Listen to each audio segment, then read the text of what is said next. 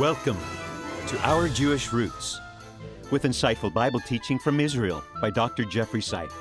Today we answer your letters and take a look at our new series, Eretz Israel, the land of Israel.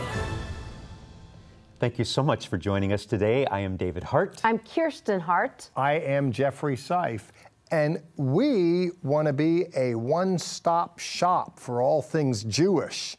For those that love the land and the people, we want to be a go-to source, yes? We are, and we also have a monthly periodical. There are actually two, but the first one I want to talk about is the Levitt Letter. I hope you're receiving it. It's something that goes out to our viewers monthly and all kinds of information about Israel. We write articles in there, but we also answer viewer mail. We love when you write in. We love when you say nice things, but we also love when you write in. So we have questions today for you, Doctor. Yeah.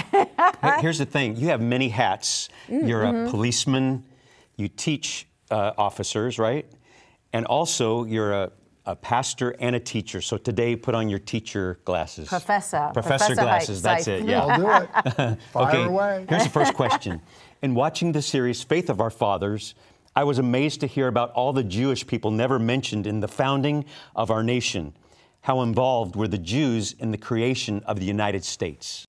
First of all, my sister said much the same. A Jewish woman doesn't have the same beliefs that I do. When I told her about the series and sent her a clip, she was like, wow, I had no idea.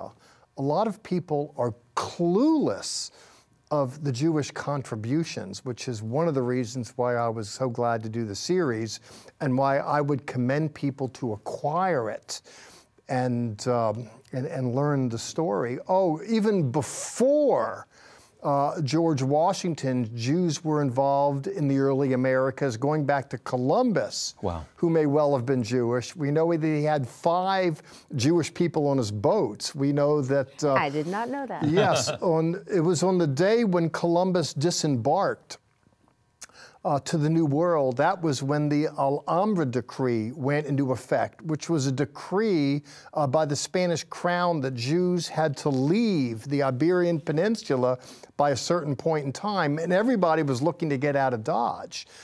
There were Jewish conquistadors that came over to the New World on the initial voyage. Even the maps that he used, cartography was something that was a Semitic discipline. The Europeans hadn't even discovered it yet. And because before the Europeans reconquered the Iberian Peninsula, when it was an Islamic holding, there in Cordova, there was a great university, and geometry, map making, and all of that was all there. And that knowledge kind of trickled down to the Jewish people and off to the New World. Made its way. Did they think it was a better life here for them? Why did they make that journey to come to America? Well, Jews were told that they had to either get out of the Iberian Peninsula or convert and become Christians. The Inquisition was in effect, and people were running for their life. Some ran underground. Jewish people ostensibly converted to Catholicism. They were called conversos, or Marranos was a disparaging term that was used. So ostensibly, on the surface, they practiced they practiced Catholicism, but then privately they practiced Judaism. Even in the early American experience, here in Texas, going from Galveston to Amarillo, south to Monterrey, Mexico, this was called Nuevo Leon before it was America. And the province was governed by someone, Luis Carvajal, who was one of these Jews I've described. The Inquisition came over and killed him, and over 100 members of his family. 2 sons escaped, went back to Europe. But there were a lot of Jews here in the New World. Was it a sort of promised land where there would be religious freedom, because again, from Spain, they're getting kicked out. The Jewish people, once again, are getting kicked out of their land. Yes, and in fact, there was certain charter places like Jamaica that said explicitly that there was no religious litmus test. Going to the colonies in America, closer to when the Europeans are coming, not the Southern Europeans as in the Spaniards, but when the British and those that we know, Puritans came here looking for a new world and religious freedoms, and Jews came along with. Actually, the first Jews into the New World came from South America, from Recife, Brazil. They came and went to New Amsterdam. And they took residence there. There were 23 families that disembarked, and that was the beginning. I was going to say something we learned that we didn't know at all. And before we come here to tape the TV program, we get to watch all of your teaching. And we didn't realize that many of the founding fathers actually studied Hebrew. That is just something that we're not taught. We don't know that. Well, Hebrew was part of education. The early clergy, the early universities picked on it first. Harvard, and then Yale, and then Princeton. Right. And to the extent the founding fathers studied at those places, they would have been influenced by it. But there were a lot of influences, things Jewish, intellectually to be sure, as per the language, and there were influential Jewish people. I had to, in effect, in the series Faith of Our Fathers, even taper it down. I wanted David Barton to do the talking about the founding fathers and the document and the Christian origins. But truth be known, we could have done an entire series. You know, I got some bites in there, a minute or two, about different individuals in the series. We could have done a whole series on Jewish contributions in early America. Yeah. Let's do that in the future. Here's a question. So back in the day, were they welcomed with open arms, or was it a struggle? Well, people have prejudices, but they came here because there were freedoms. And you can't get away from people's private and sometimes made public verbal disparagement, but on the whole, Jews were able to be free and practice their religion. The Puritans were running away from being oppressed and not being able to worship and follow what they wanted to religiously. Yes. So it kind of followed suit that, you know, I mean, let's look at what is the plaque on Statue of Liberty. We welcome all of you. Yes, and I mentioned in the series, that plaque, "Bring me your tired and your poor," was a Jewish woman who wrote that line. Right. That, and in fact, and it was noted in the series previous that the letter that George Washington wrote to the Toro Synagogue up in New England, therein he gave voice to the fact that we give no quarter to persecuting people on the basis of faith.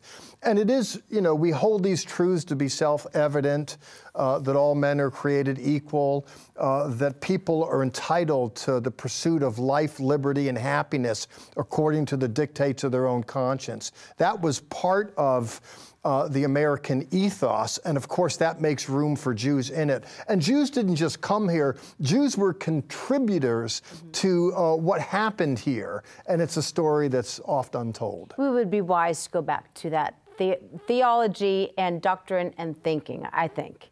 And instead of persecution, I mean, people are just so against now those of different beliefs, and it would be nice to go back to what our founding fathers wanted originally for this country, I think. Yes, and I think that's the beauty of our viewers, by the way. I mean, a Jewish person will watch the programs, to be sure, but when you look at Christian television, what goes out on the networks, a lot of these are Christian friends that have a love for things Jewish, and it speaks to a beauty in their heart and a kind of openness that they care about this kind of story and that they share to contribute to its ongoing telling.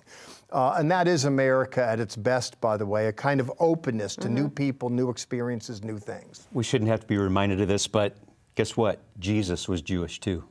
That's good. I know. It's all about Jesus. Surprise! We shouldn't have to be reminded of that.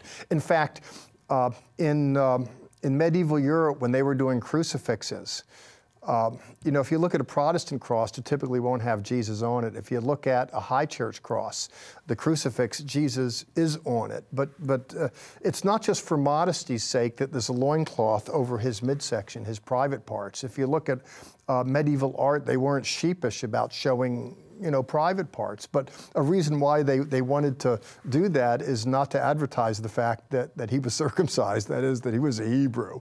It's kind of let's keep that off the radar. Right. And people have long since forgotten and intentionally wanted to obscure the Jewishness of Jesus. Tragic. But that's not what we're about here on Our Jewish Roots. No. We'll bring it right back. That's right. We have more questions. We'll be right back. Our resource this week, the series Joshua, More Than a Conqueror on DVD. This 8-program series reveals how Joshua went from spy to Moses' apprentice and then became the faithful leader of the Israelites during the conquest of the land of Canaan. With dramatic reenactments, Bible teaching from Dr. Seif, insight from Chaim Mailspin, music, and much more. Contact us and ask for your copy of the DVD series Joshua, More Than a Conqueror. Join us right now for additional content that is only available on our social media sites, Facebook, YouTube, and Twitter. Visit our website, levitt.com, for the current and past programs, the television schedule, tour information, and our free monthly newsletter, which is full of insightful articles and news commentary.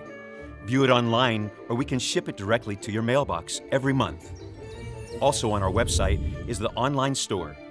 There, you can order this week's resource, or you can always give us a call at 1-800-WONDERS.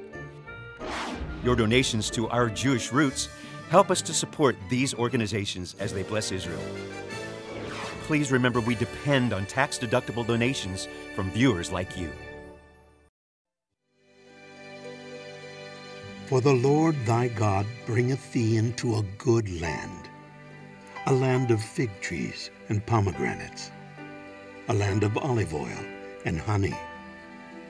Arise, walk through the land, for all the land which thou seest, to thee will I give it, and to thy seed forever. Worship in the shadows of Abraham, Isaac, and Jacob. Behold the land of the covenant.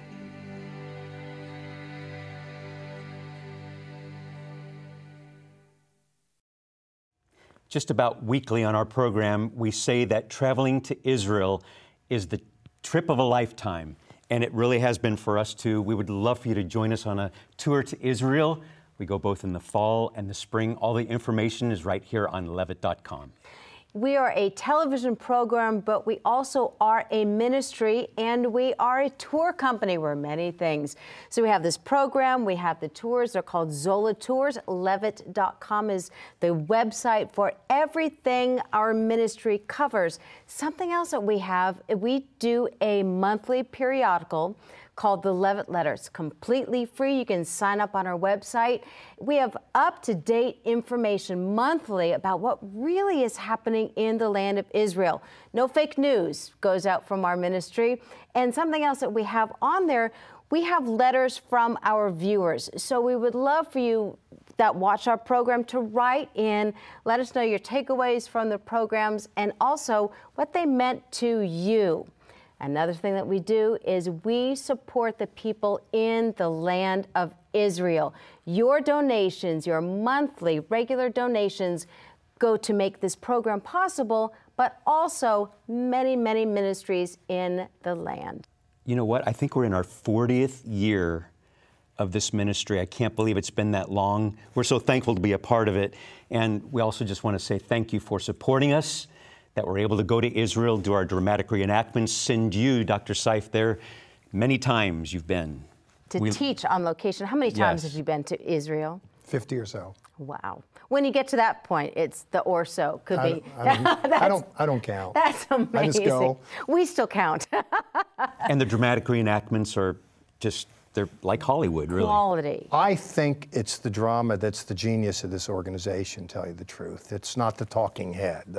It's not me. It's the way people can see it come to life, you know. That's just, and I hope to add something to it. But there are a number of ingredients here. It doesn't revolve around my person going there as a teacher, but it's great to do it with a group. Many things under our umbrella of ministry, many places. And we got letters from our viewers, and you have one, don't you? Are you ready for question number 2? Go Dr. ahead. Seif? This is kind of a long one. Here we go. We know God blesses those countries who bless Israel. Do you think the religious liberty America offered to the original Jewish immigrants has anything to do with the success of our nation? Yes. And there's a variety of reasons for that. First of all, any people that's open to a brother from another mother, there's a kind of grace there in what that nation's all about that is only going to pay dividends in future generations as opposed to hating. But beyond that, certainly in the seminal promise in early Genesis, I will bless those who bless you, and I will curse those who curse you. And in you, all the families of the earth will be blessed. It's one of the more famous texts in the Older Testament. That speaks to the fact there's a blessing that accrues. I want to add something to it. It's not my own addition. That's Genesis chapter 12, verse 3. I quote from a few different Bibles when I work the program. When I'm working from a Hebrew Bible, I'm working with a Hebrew text and the Jewish Publication Society version. But with this right here, I'm working with a version called The Tree of Life that was published by Baker Books. I served as the project manager for it. And we had a debate about, and there's some 50 or so individuals about what to do with Genesis chapter 12, verse 2. And it was a Christian woman, Helen Dallaire, who's an Old Testament professor at Denver Seminary, fell in love with the Jewish people, went and did a PhD at Hebrew Union in Semitic languages, and then was asked to come there and teach people that are going to be rabbis the Hebrew language. Wow. She argued on the basis of the Hebrew in chapter 12, verse 2, where the Lord says, "My heart's desire is to make of you into a great nation." It is something effusive there. It's God's desire, His love, not just His will, not just some intellectual intentionality, but it's an extension of the heart. And it's with that heartfelt comes this promise subsequent to it that I will bless those who bless you and curse those who curse you. I think there's a blessing that accrues to individuals who bless the Jewish people. Some, by the way, may wish to take you up on the offer to support a ministry like this and others like it. But to be sure, those who endeavor to be a blessing to the Jewish people, they're going to be blessed. And I think America is blessed in part because of its blessing to the Jewish people. I see it in our lives, blessing him. I mean, our love for Israel and how He's blessed our family beyond anything we could ever imagine because of our love for Israel and for the Jewish people. Yes, yes, and many could attest to that. I think George Washington, by the way, would say, in fact, he beckoned Robert Morris, his Secretary of the Treasury, this fledgling country, to go petition Chaim Solomon, a Jew in Philadelphia, to help because he was holed up in Valley Forge, Pennsylvania. They ran out of money, but Morris was an anti-Semite. He didn't want to do it, but he did, and within half an hour, finally, because of Chaim Solomon, and I mentioned this in the series, Faith of Our Fathers, the money was raised to help retool and to reinvigorate with the finances the Revolutionary Army. George Washington, if you ask him, do you think that there's blessings because of Jewish contributions and that we can be blessed because we support, he'd be all in. He'd be all in. He wrote a letter, of course, that was referenced to give his thanks to the Jewish people, and he was an early supporter of the Jewish people, and there were many others. We have to be careful. I know it's a fine line, to me personally, of if I bless the Israeli people, I get a blessing. I don't want it to be like you're rubbing Aladdin's lamp and a magic genie appears. The magic lamp is like, ooh, I was nice to that Jewish person down the street. Now, where's my money? It's an interesting... I don't think we should do life, what's in it for me. It's not a slot machine. I'm going to put some gold into the Jewish loving, pull the handle down, and out I'm going to get a lot more coins on the other end. I just think, Jesus said, if you only love your own, how are you any better than the heathen? We ought to have something for something beyond us. That's the whole purpose of tithing, by the way. It's something disciplined. Most of us spend money we don't have for things we don't need to impress people we don't care about. We use credit cards. We get ourselves all messed up with money. I think a disciplined approach to life carves off a portion to give for the Lord's good purposes beyond those of our own, and to love the Jewish people, to have something to invest in that beyond us. Just the kind of person that manages their affairs that way, it's going to invariably pay dividends. It surely is. And I think back to God loves a cheerful giver, but it's from a pure heart. Instead of the financial reward, what can I get from blessing the people? The blessing comes in so many other things other than just, oh, I got extra coins. To that point in the Corinthian correspondence, where Paul gives voice to that, he's raising money to send back to Israel. The Lord loves a cheerful giver. Give and it'll be given, be liberal. And he's not looking to get a new church bus for First Baptist Church of Corinth. He's raising missionary money to take back to Israel with him, which is where he's headed to go bless the Jewish brethren in the land. That's a good word. We have a new series coming up. We want to show you some excerpts. It's all about the land of Israel.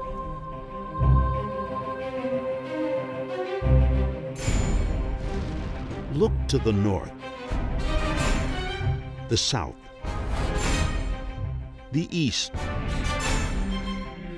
the west,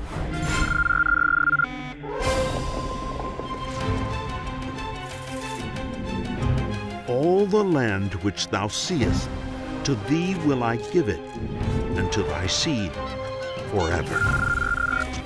Indeed, he who watches over Israel will neither slumber nor sleep.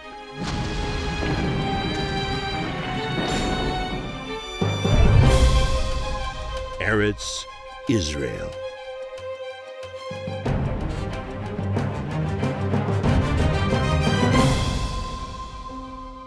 It's called Adamah in Hebrew. It means earth. Ofar means the dust. And Eretz means the land. And my, how the Israelites loved it. Avraham loved it, Yitzchak loved it, and apparently they loved a place called Beersheba. Now the Lord said unto Abram, Get thee out of thy country, and from thy kindred, and from thy father's house, unto a land that I will show thee. And I will make of thee a great nation, and I will bless thee, and make thy name great, and thou shalt be a blessing. And I will bless them that bless thee, and curse him that curseth thee. And in thee shall all families of the earth be blessed. And Abram took Sarai, his wife, his nephew Lot, all the substance and persons they had acquired in Haran, and journeyed to Canaan. Now, similarities aside, what's dissimilar is the fact that in this case, at least in the Genesis cases we'll see, we're dealing with the real Philistine. What do I mean by that? The real Palestinians, so-called, according to history and various histories, were a seafaring people that came from Greece and from the Ionian Islands, a tall people. And we note in the Bible, in no uncertain terms, how they secure a toehold principally along the coast. They never penetrate far east. They establish a few cities, and you have some Philistine holdings. Well, they came from the sea. Bible readers know of another man who traversed the Fertile Crescent, beginning in Ur of Chaldee, makes his way along Mesopotamia, settles in Haran, Syria, and eventually hears, Lech Lecha, it's time to go. In Bereshit, in Genesis 12, he makes his way down further, and here at Beersheba, we are at that southern penetration, not far south, the Negev. In the year 614, the Persians invaded the land. They damaged the church, but they weren't there very long. In 630, the Byzantines recaptured it. But just a few years after that, in 638, a new religion, Islam, sent its forces up to this land. Behind me, you see the Tower of David. That was a mosque minaret. It's gone between Christian, Jewish, and Muslim rule over the centuries. They also captured the Temple Mount. They began work on a magnificent shrine, the Dome of the Rock. That was finished in the year 691. The Muslims that ruled here didn't set this up as a capital. They ruled the city, but they did so from Baghdad, sometimes from Damascus, sometimes from Cairo. And the different armies from those different areas would clash here in the city often. In the year 1009, the church was destroyed by Caliph al-Hakim. This was one of the prompts for the Crusades. The Pope in Rome said, we must go to the Holy City, we must recapture it.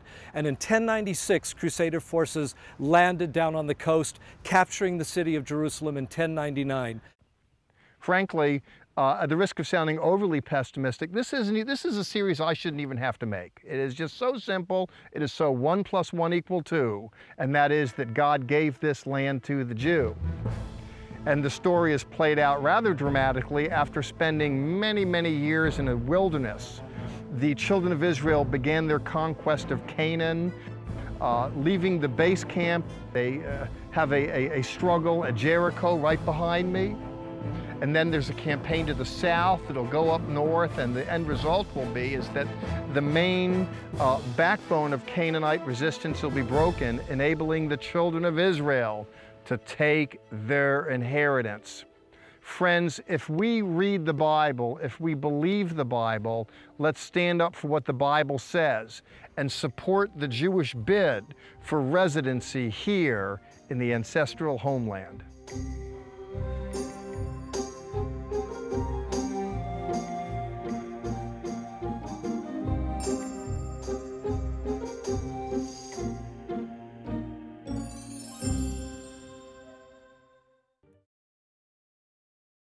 I don't want you to miss the points in this upcoming series, and I hope you didn't miss the point in this particular program. Scripture says that a liberal man will be enriched, and he who waters will himself be watered. God wants us to be gracious. He wants us to be a blessing. Amen? Yes? Amen. And we're excited about next week. We've been talking about Jewish people every week but the land of Israel and the blessings that God poured into the land and his people that overflow to us. Indeed. You go to lots of places in this series. It's great. David Dolan will be with us. He's a journalist. He's wonderful, incredible insight and history. Yes. I'm going to jump in here really quick. I don't know how you turned on to our program, if you found us online. We are all about Israel. We're all about the Jewish people, but most of all, we are about salvation and your heart. If you are watching this and don't know who we're talking about, his name is Yeshua. That's his Hebrew name. His name is Jesus.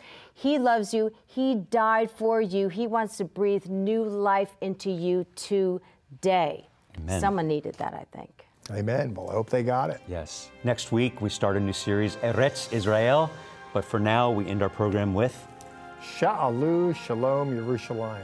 Pray for the peace of Jerusalem.